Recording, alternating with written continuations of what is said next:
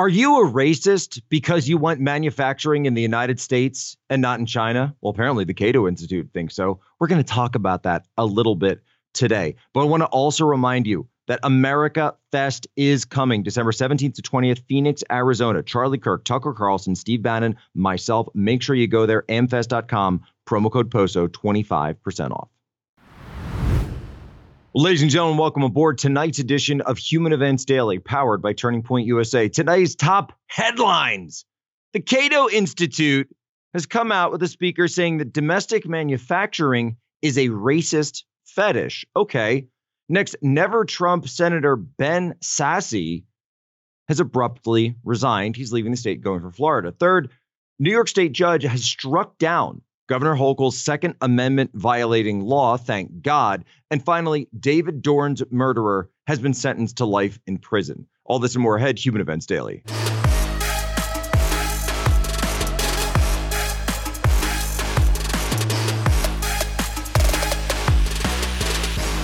The fetish for manufacturing is part of the general fetish for keeping white males of low education outside the cities in the powerful positions they're in the U.S.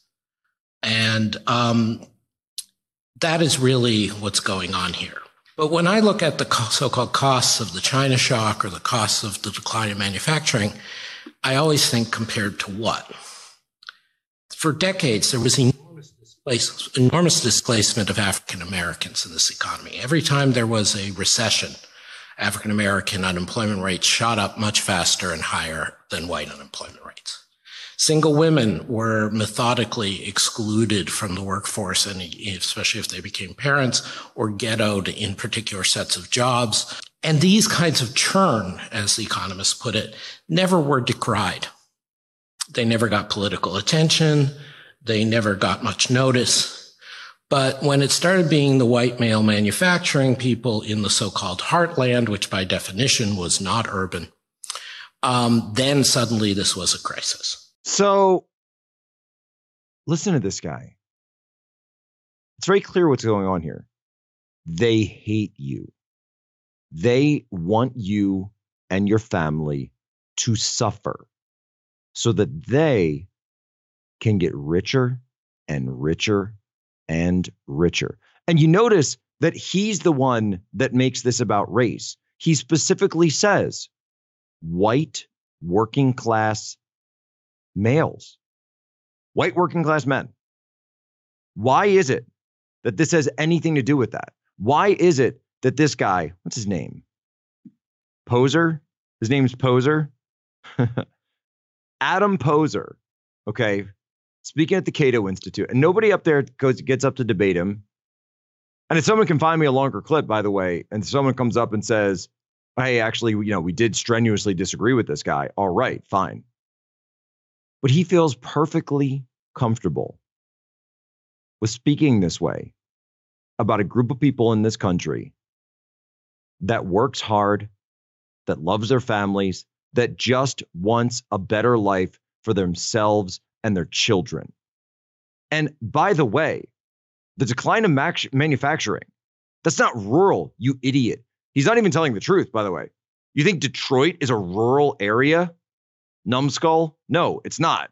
These are cities. You think Pittsburgh is a rural area? No, it's not. There's a reason they call it the Rust Belt, dummy, because that's the cities that are now rusted out, where we used to have steel, where we used to have manufacturing in the United States of America.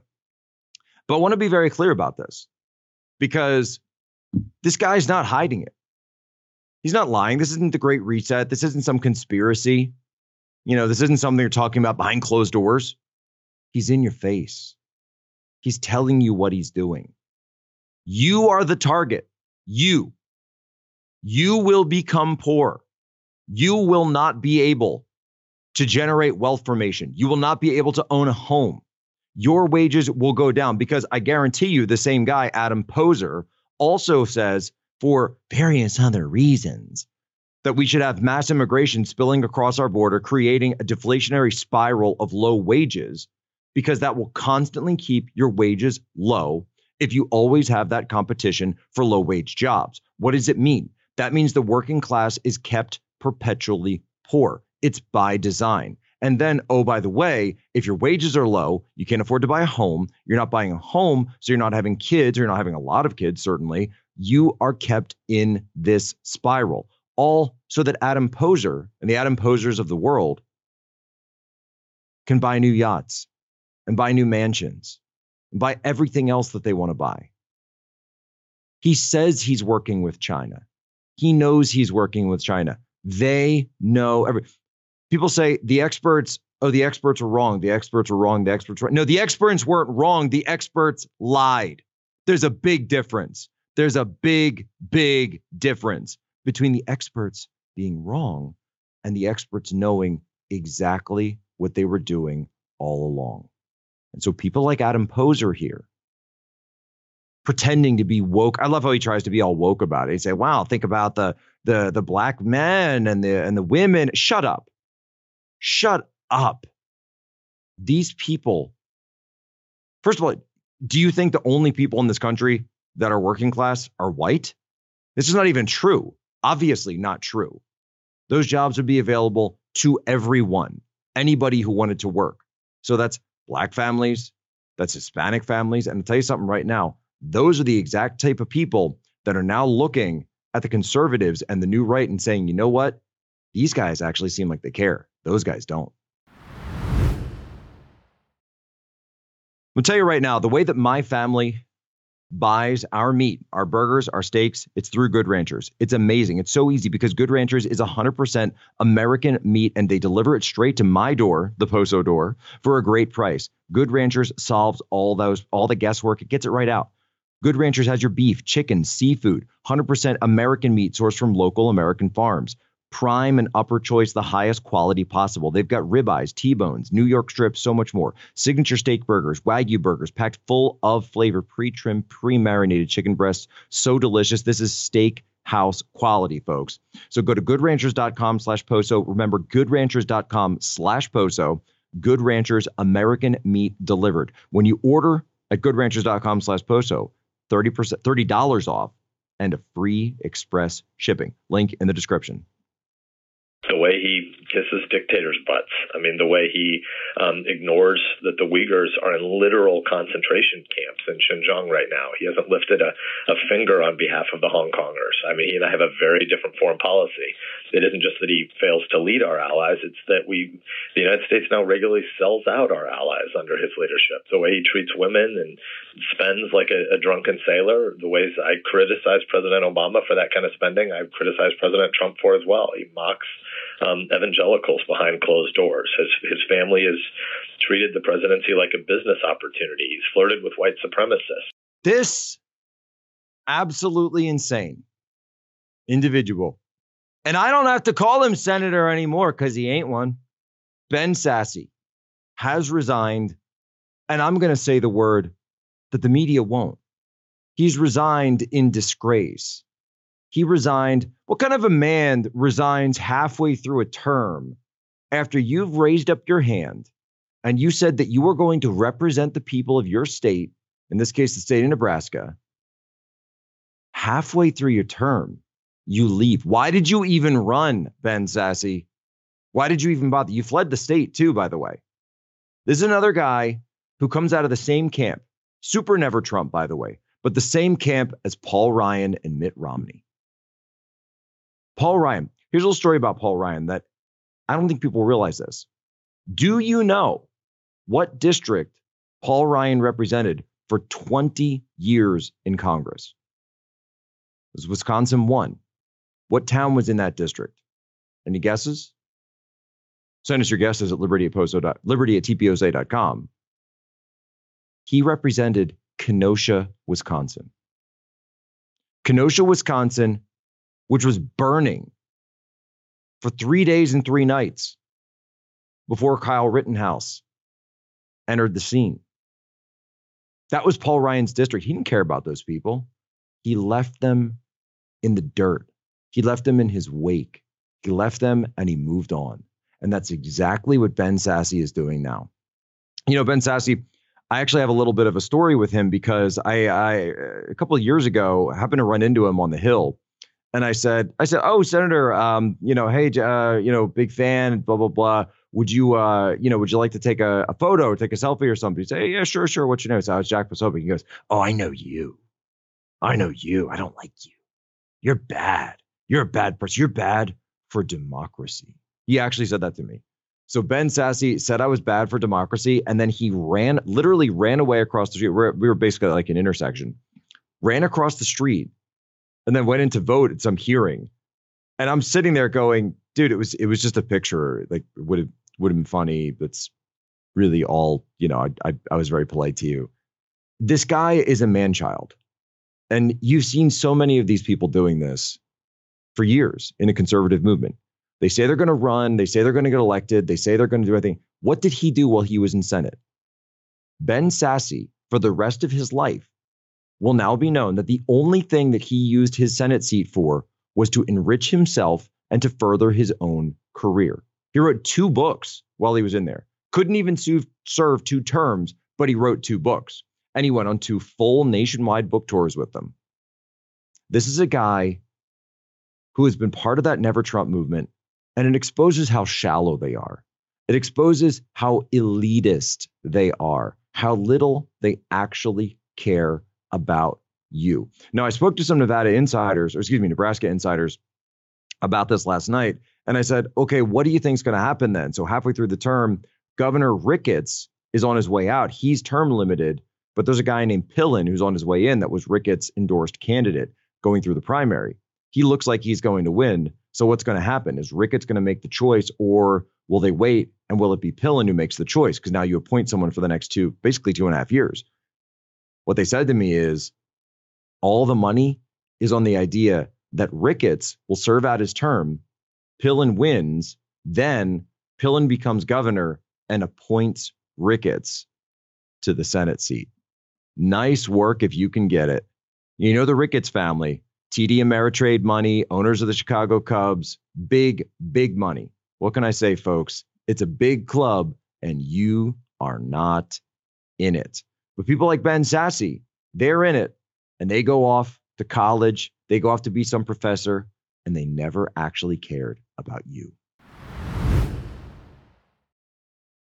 Today, the Supreme Court struck down a New York law that limits who can carry concealed weapons. Does everyone understand what a concealed weapon means?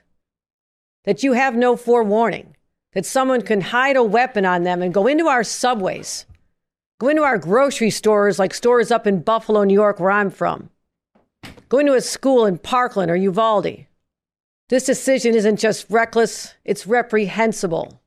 It's not what New Yorkers want. And we should have the right of determination of what we want to do in terms of our gun laws in our state. If the federal government will not have sweeping laws to protect us, then our states and our governors have a moral responsibility to do what we can and have laws that protect our citizens because of what is going on, the insanity of the gun culture that has now possessed everyone all the way up to even to the Supreme Court. You know, it's kind of amazing that an unelected governor wants to talk about what the people of New York want, because how many people actually voted for Kathy Hochul? Oh, that's right. No one, because you weren't elected, right? You were appointed. You were selected as governor. You probably one of the people, by the way, who pushed out your former governor. But of course, we don't talk about that. But here's the issue. Here's what Kathy Hochul won't tell you. She won't tell you this simple fact. She's the one who's calling for the government to place more restrictions on the freedoms of people. Here's what the judge wrote. The judge wrote, Judge Glenn T. Studebaker, who, by the way, is himself a New Yorker. He wrote, we are creating the sensitive list, et cetera, default rule. The judge's ruling is simply this. The people of New York have the ability to defend themselves, and they don't have to go to the likes of Kathy Hochul to have to prove it. You have an inherent right to self-defense, and you have an inherent right that doesn't come from government. Okay, we're going back to 101 here. Doesn't come from the government. You have a right that's given to you by God. Our founding fathers called these natural rights. And the idea was that government existed in order to preserve and protect your natural rights. One of those, obviously, the right to defend yourself against bodily harm, against theft, or to defend your family or defend others.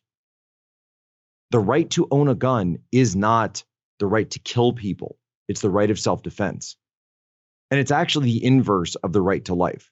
So if you're a pro-lifer, that means you want to defend life, right? Well, so the right to self-defense is the action of the right to life.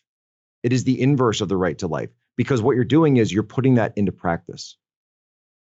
You're actually saying now, I must take steps in order to defend that life, or else you don't have it, right? You have no right to life whatsoever. It's something written on paper. It doesn't actually mean anything. It has no actionable use whatsoever.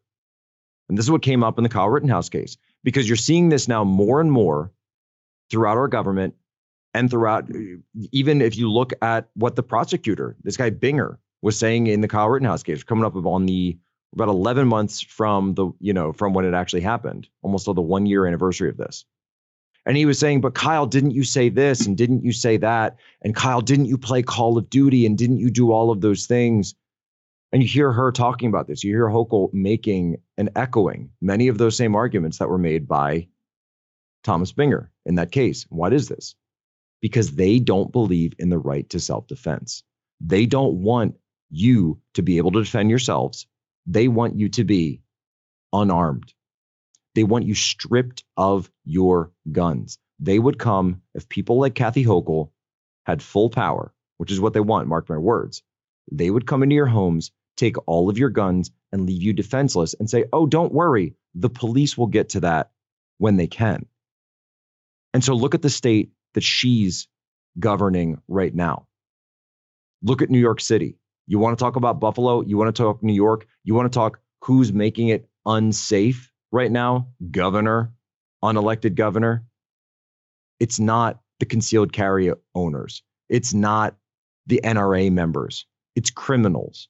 It's rank criminals throughout your state that you are not doing the right job of putting in jail.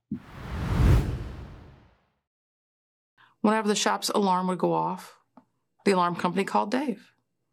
He would investigate. If he got a call after I went to bed, he would wake me up and tell me he was going to Lee's, just to make sure everything was all right. Most of the time, they were false alarms, triggered by a storm or animals. The alarm that went off the morning of June 2nd was for real. It was a violent night in St. Louis. 4 officers were shot. Others were hit with rocks and fireworks. After I'd gone to bed, David received a call from Lee's Alarm Company. The front door of the pawn shop had been breached. This time he didn't wake me up to tell me. As I slept, looters were ransacking the shop. They shot and killed David in cold blood, and then live streamed his execution and his last moments on earth. David's grandson was watching the video on Facebook in real time, not realizing he was watching his own grandfather dying on the sidewalk. So that was Ann Dorn telling the story, and he was murdered on June 2nd, 2020. Retired police captain in St. Louis. The man who shot him was named Stephen Cannon out of Missouri. He was arrested. He's been convicted. And as of today, we can say that he was given life in prison. And the prosecutors made a point to say that that was the maximum allowable punishment by law. I'm going to say something right now. It's a lot better than he deserves. It's a lot better than this scumbag deserves. He went in there and shot David Dorn over a TV set. A TV set. This was a man who lived his entire life in terms of service. And when I started covering the story in 2020, I said, we got to do something for this family. So we launched a crowd fund, and we were able to raise almost $500,000 for David Dorn's family. Transferred it over, but it's never enough. It's meaningless compared to actually having someone there. Someone who, and every person I talked to, because I talked to other police officers, folks who knew him, folks who served with him, everybody loved David. They said he was a leader. In fact, they even said that he tried to do everything he could, that when he met people in his community, that he would try to help them, that he would try to get them off the streets. Volunteering, being a community leader, even helped get people into the police force to be able to give back to their communities. That's the kind of man David Dorn was. That's the kind of American that we should be doing everything we can to support. But instead, in this country, we decide to demonize our police officers and allow criminals to brutalize them. And so while this guy is going to life for prison, which is far, far better than he ever deserved, and far, far more than he ever gave to David Dorn that night, we need to take a strong look at ourselves and decide, what kind of society do we want to be? How do we want to treat our public servants? How do we want to show respect to people who put their lives on the line for us? And that's all the time we have tonight here. Human Events Daily, powered by Turning Point USA. Remember, as always, our promise, our oath, our solemn vow to you: be good, be brief, be gone. Your homework for us. Share this out with just one of your normie friends, and then leave us your 5-star review. Seriously, guys, leave us the review. It helps us with the ratings. It helps with a lot of stuff. Go into your app, boom, rating, and then give us your 5-star review on Apple, Spotify, wherever you get it. What do we talk about today? The Cato Institute saying that domestic manufacturing is a racist fetish for white males. A never-Trump senator named Ben Sasse has abruptly resigned. A New York judge striking down Governor Hochul's Second Amendment, which violated the law. And finally, David Dorn's murderer sentenced to life in prison, far, far more than he deserves.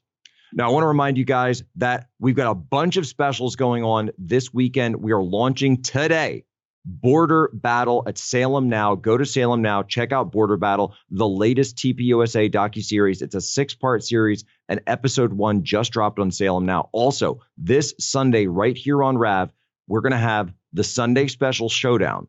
Myself, Sheriff Mark Lamb, battle at the border, talking all about what's going on at the border. So make sure you stay tuned for Sunday nights, right? It's going to be Sunday nights on RAV with Pozo. And this Sunday, we've got Sheriff Mark Lamb. He's going to be there. Also, I want to remind you that if you are watching us on RAB, go over, click the podcast app, go watch us on the podcast, subscribe to that. You'll never miss an episode. Or if you want to go back, there was an episode you missed, boom, you hop in. And remember, the whole show, we're going to give you a day's worth of news in just 25 minutes, because that's what we do here. What's today's history break? Today, 21 years ago, the United States invaded Afghanistan and declared war on the Taliban. How'd that work out? Ladies and gentlemen, as always, you have my permission to lay ashore.